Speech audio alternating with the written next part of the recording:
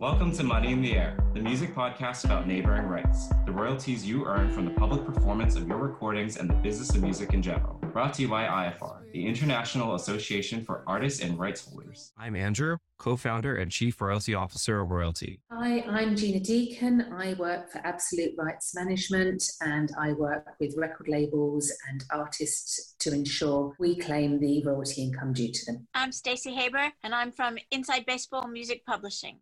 Hello and welcome back to Money in the Air, the Neighboring Rights podcast brought to you by IFR, the International Association for Artists and Rights Holders. Gina, Andrew, and I are going to talk about international mandates and when you need to go direct in certain territories.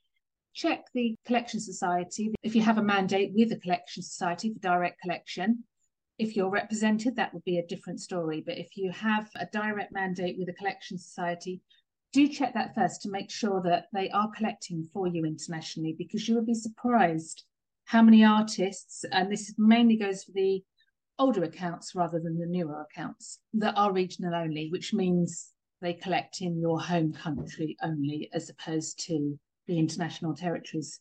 And hopefully you'll be able to see in the reporting that they provide you the various income amounts that you will be receiving from the various territories. And the high ones are usually America, Germany, Spain is good, France is good, Italy, and so on. So it's worth having a look at the breakdowns on the statements that they send you to get an idea as to what you're earning in each of those different territories. And if you see quite a high figure, maybe that's the time to consider going direct to that society. The international mandates, specifically here in the US with Sound Exchange, they're pretty clear in their portals about indicating whether or not you've elected for the international mandate to collect in territories outside of the US.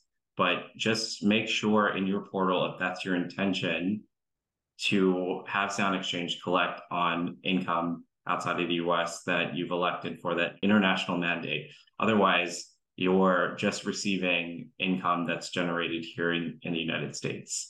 And so you could possibly be missing out on income that is from the UK, France, Spain, anything that is non-US related.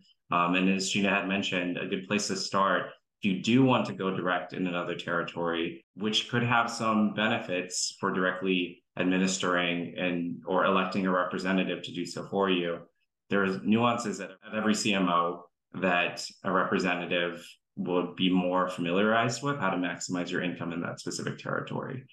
So if you're seeing a huge volume of income, say in the UK, maybe it's worth investigating whether or not you should go direct with PPL. Another proxy that you can use is looking at the Spotify artist analytics to see where the consumption is. Also, if you have other statements and you're saying the catalog performed well in other territories, the only caveat that we wanted to mention is that streaming income is not always a guarantee for a correlation to performance income for neighboring rights. So you can use it as a indication of your popularity in another country, but it really does boil down to what is the medium of consumption that's happening in that territory. Going direct in territories where you're earning more money means that you're cutting out the additional commission for PPL. So you're making a little bit more money by taking away one of the middlemen, correct? Potentially, yes. But the main benefit that we see is that you're in control of your data. You are the one that is actually looking into and ensuring that your claim is going through. Because, oh my goodness, there are so many anomalies, typos, misspellings of artist names, track titles. It's incredible the more you start searching into it. So if you have a top track that you don't feel that you're receiving the income for, start playing around with the title, start playing around with the artist's name. Just literally think outside the box and do it that way. So that is one of the major benefits of having a direct account, is that you are in control of the claims that you are making for yourself, and you can actually go in and see what there potentially could be for you. Brilliant. Thank you very much. And thank you guys for listening.